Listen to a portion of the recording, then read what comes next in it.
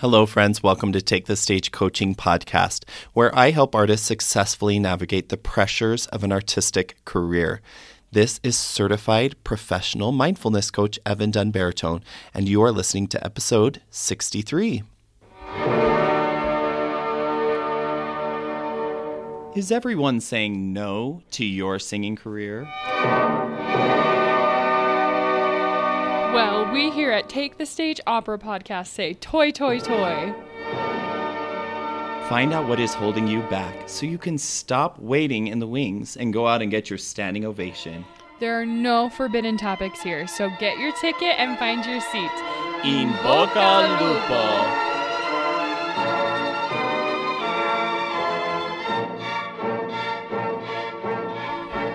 Hello. So my kids were just watching an episode of Mr. Rogers' Neighborhood, and I'm feeling a bit weepy. Seriously, I just don't have the words to say, to even describe how amazing Mr. Rogers was. The way he looks at the camera and says, "I love you just the way that you are," it's just like pierces my soul. And I see my kids eating up every word that he says, and they're singing along with him. It's you I like. And wow. I'm so grateful for him. I'm grateful that he lived, that he shared so much with us, and that he loved children enough to want to teach them about feelings, And we will be talking more about feelings today. I love talking about feelings. We're going to talk about why they exist, and how you can use them for your benefit. But also, before we get started, I just need to say happy birthday, Take the Stage. Mariah and I started this opera podcast a year ago this week. And it has been such an incredible experience for me, and I've learned so much, and I'm so grateful for all of you and that you would be here to listen with me. So before we get back into talking about feelings, I wanted to use an experience I had this week to talk about a few coaching concepts. So last week, my brand new baby got sick, and we ended up having to take him to the emergency room. And he ended up being there for 5 full days, or almost 6 days, something like that. And Hannah spent the entire time with him, almost the entire time in the room with him. She had to feed him, and he was throwing up everything. And he was sick with RSV, which is a very scary virus for children. And thankfully, he is doing so much better now. We are grateful for all the nurses and the doctors that cared for him. And grateful to have him back home now, and I'm grateful that Hannah's back home. It was really hectic while he was gone because I couldn't really just take off all that time from work, and I had my 2 other kids with me, and I was trying to find babysitters, and then one of them I thought maybe had an ear infection. He ended up being okay, but so I felt like, maybe I can't have him go to a babysitter, especially if they have other kids. And I was just trying to find ways to keep everything afloat, And it kind of felt like single parenting, but, for me, it was only for a few days, but it did give me, some appreciation for all of the things that so many single parents go through all around the world. We were having a hard time getting groceries, making meals, keeping up with housework, taking kids to where they needed to go, and also obviously worried about my baby and how Hannah was doing at the hospital. And then, it's kind of just to add insult to injury, the heater went out in our house as highs in Idaho dropped to the mid to low 30s Fahrenheit, and it was pretty chilly. And then, to even more insult to injury, we got a call from billing at the hospital, and they said that there was a problem adding Anders to the insurance when he was born, and so he was uninsured. and the bills were already over $20,000 and going up every minute, basically. And, so we're trying to sort that out and figure out how that could happen and what we need to do. There was definitely an elevated level of stress this week, and we all felt it. And I could tell that my kids that were home with me, they could tell, that something was different this week, and they were troopers. But, it was challenging for them. And we received an excess of help, seriously, from friends and family all around us. People brought meals, people watched my kids, picked up groceries for us, and we just feel overwhelmed with the gratitude. And we also feel lucky to that over the last few years, we've built a lot of skills in ourselves. We have strong mental practice that we can depend on when things get really hard. And most people would agree that mindfulness is wonderful and beneficial when things are easy and relaxed. Like it feels like, oh yeah, I can sit down and do a meditation and this feels great.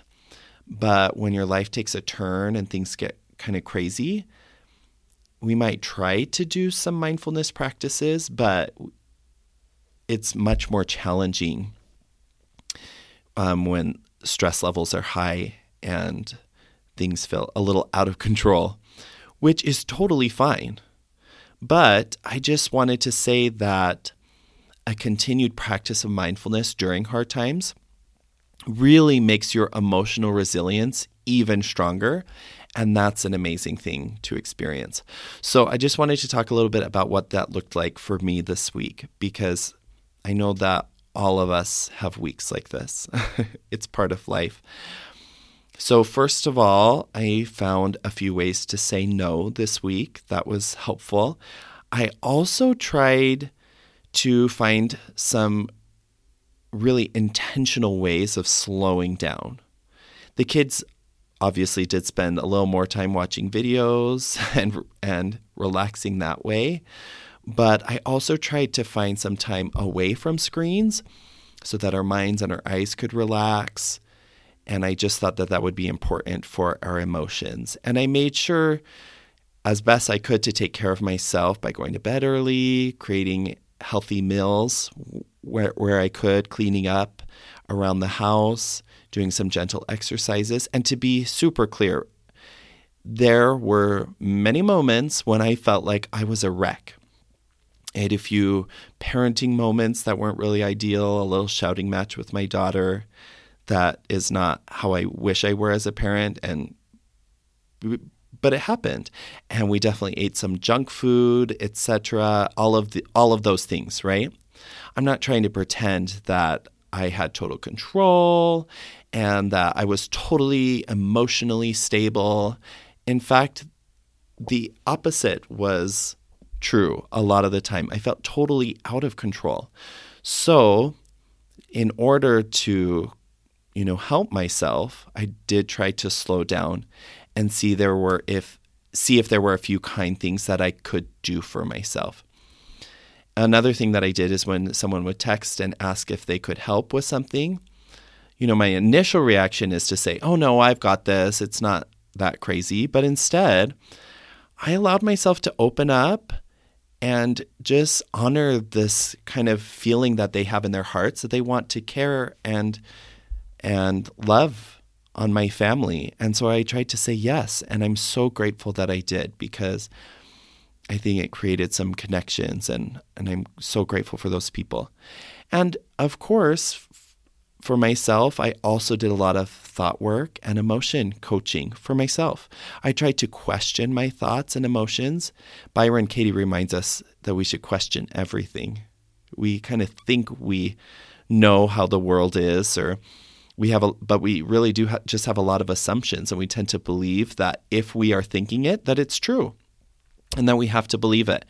And that's not really always a helpful idea to believe. So I questioned a lot of things this week. I made sure that I wasn't telling myself any stories like, my baby Anders, he shouldn't have to be going through this sickness. He's just a baby. Or I shouldn't have to deal with this stress. It's just not fair. Or Hannah shouldn't have to just sit there at the hospital, whatever it was. Like we kind of use these should or shouldn't statements and many other cognitive distortions to say what we think life should be like and why. And that as we do that, it just causes us more pain, right? But there was a moment, as I tried to make sure I wasn't practicing those thoughts, there was a moment where I left the hospital one night and I had seen firsthand how Anders was suffering and how horrible it was for Hannah, who had to take care of him every moment of every day. And I realized that I didn't want to tell myself any lies, but I did just want to feel. I wanted to feel sad for my baby, that he was sick. Not that he shouldn't feel sick, but I just wanted to feel sad that his body felt horrible and that Hannah, had to sacrifice a lot to be there in the hospital with him, and that myself, that, I just wanted to feel sad about the whole circumstance.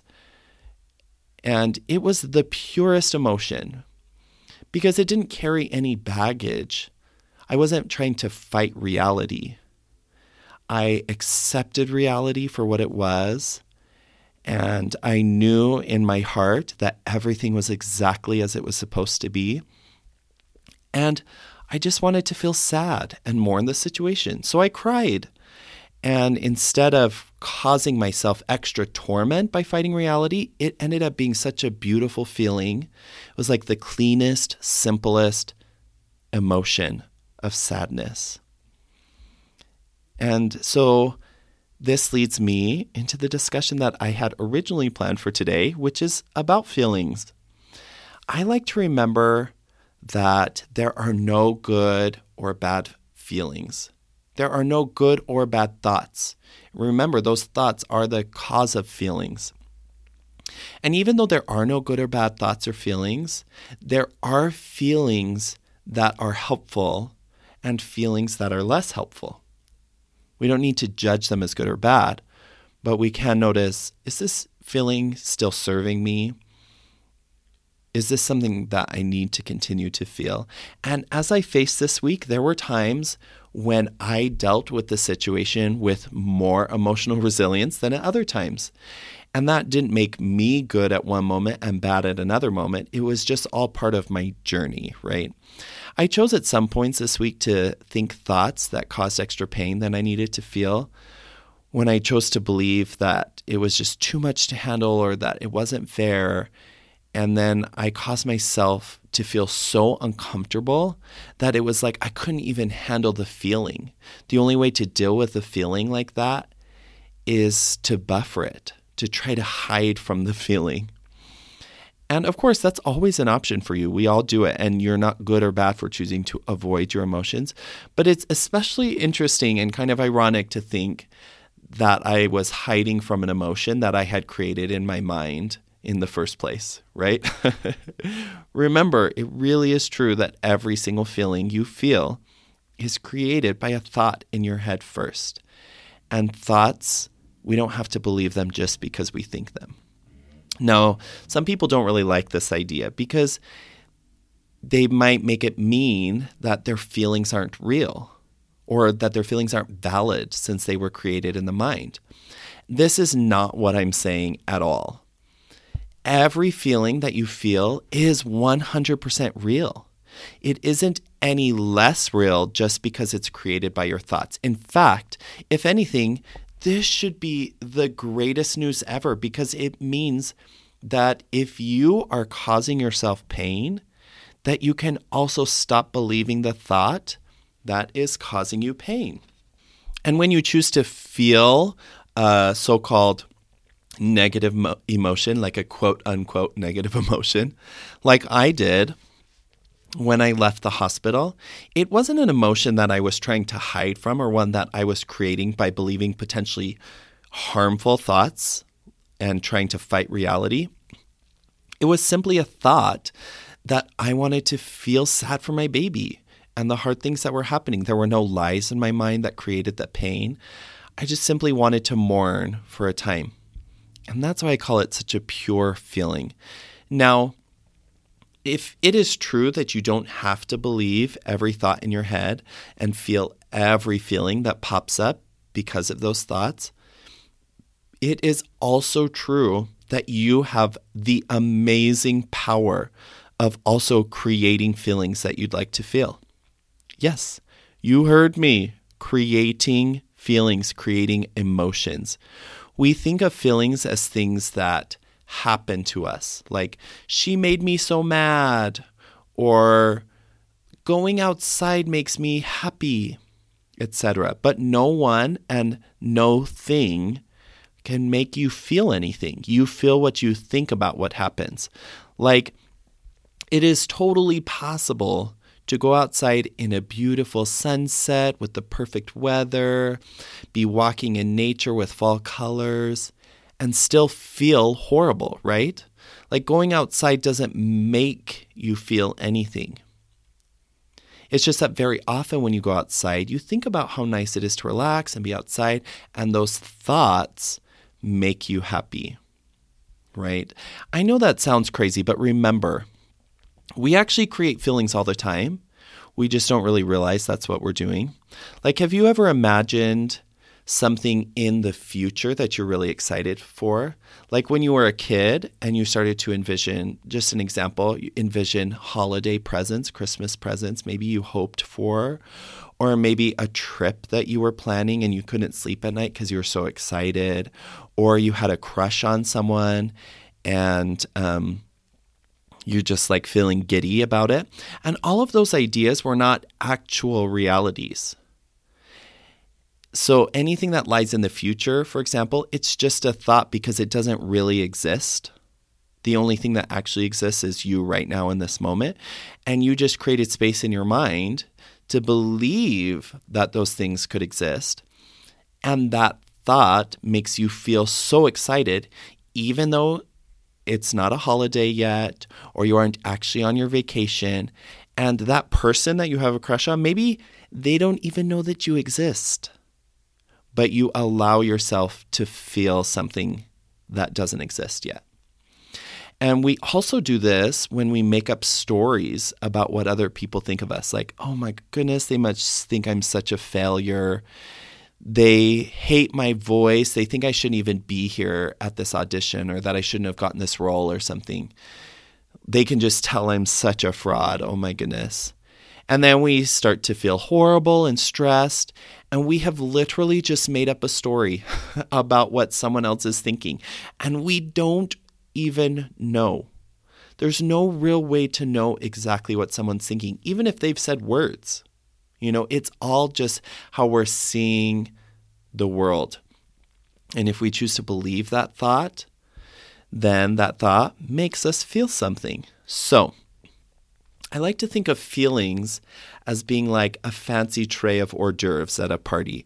The tray has tons of options, and maybe there's a waiter or a waitress walking around with this tray. And I get to choose from it all of the different things. They're all for the taking. And there are both negative and positive emotions that I can choose from. None of them are good or bad. It's just that if you constantly believe, for example, that everyone hates you and that you will never measure up, and you kind of create horrible feelings about yourself, then very likely you will never really show up as your best self in your life. So it's not necessarily a bad emotion to create that in your life, but it's not really helpful either, if that makes sense. If you choose to believe that maybe the person does like you, and that even if they don't, it's okay because you still feel worthy in yourself or whatever, then you will be much more likely to be able to show up for yourself and do your very best work, because you've created thoughts in your mind that create feelings of value and worth and energy for your work, and you'll be able to do it. Remember what I said earlier about Byron Katie. Question everything. Just because you have practiced the thought thousands of times over decades of thinking it, it doesn't mean it's true or that it's helpful. Letting your mind run constantly around in the background without questioning it, it's like letting a child run around with scissors. Seriously, it's dangerous to just accept your thoughts as totally true just because you think them. Instead, give yourself some space to decide on a feeling that you'd like to experience that will propel you into the future that you'd like to see for yourself.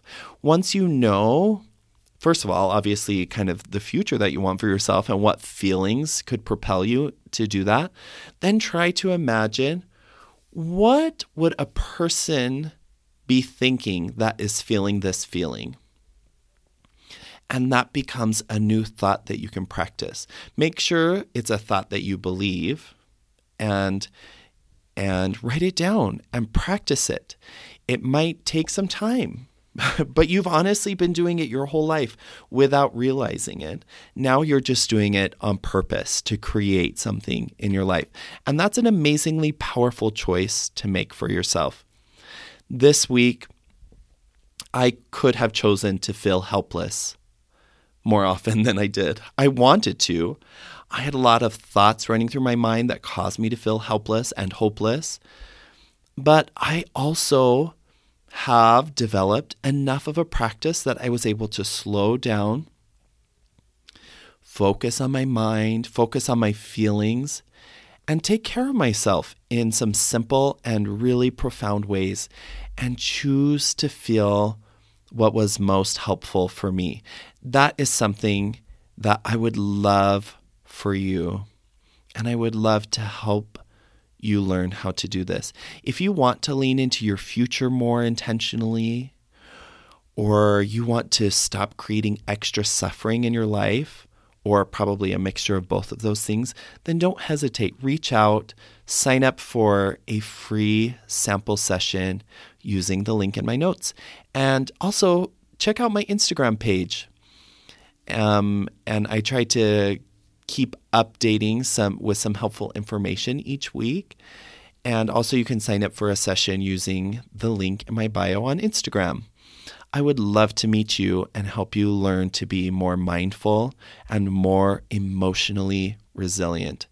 So whatever you are going through, and I know that you are going through something, or you will soon because you're human and that's the 50-50, know that you are worthy of some effort to take care of yourself and your emotions. The world needs your beautiful soul and your voice. So stop waiting in the wings, go out and take the stage. In bocca lupo. Thank you for listening to another episode of Take the Stage Opera Podcast. We love hearing from you, so please take a moment to subscribe to our podcast and give us a review. It helps us to continue delivering quality material.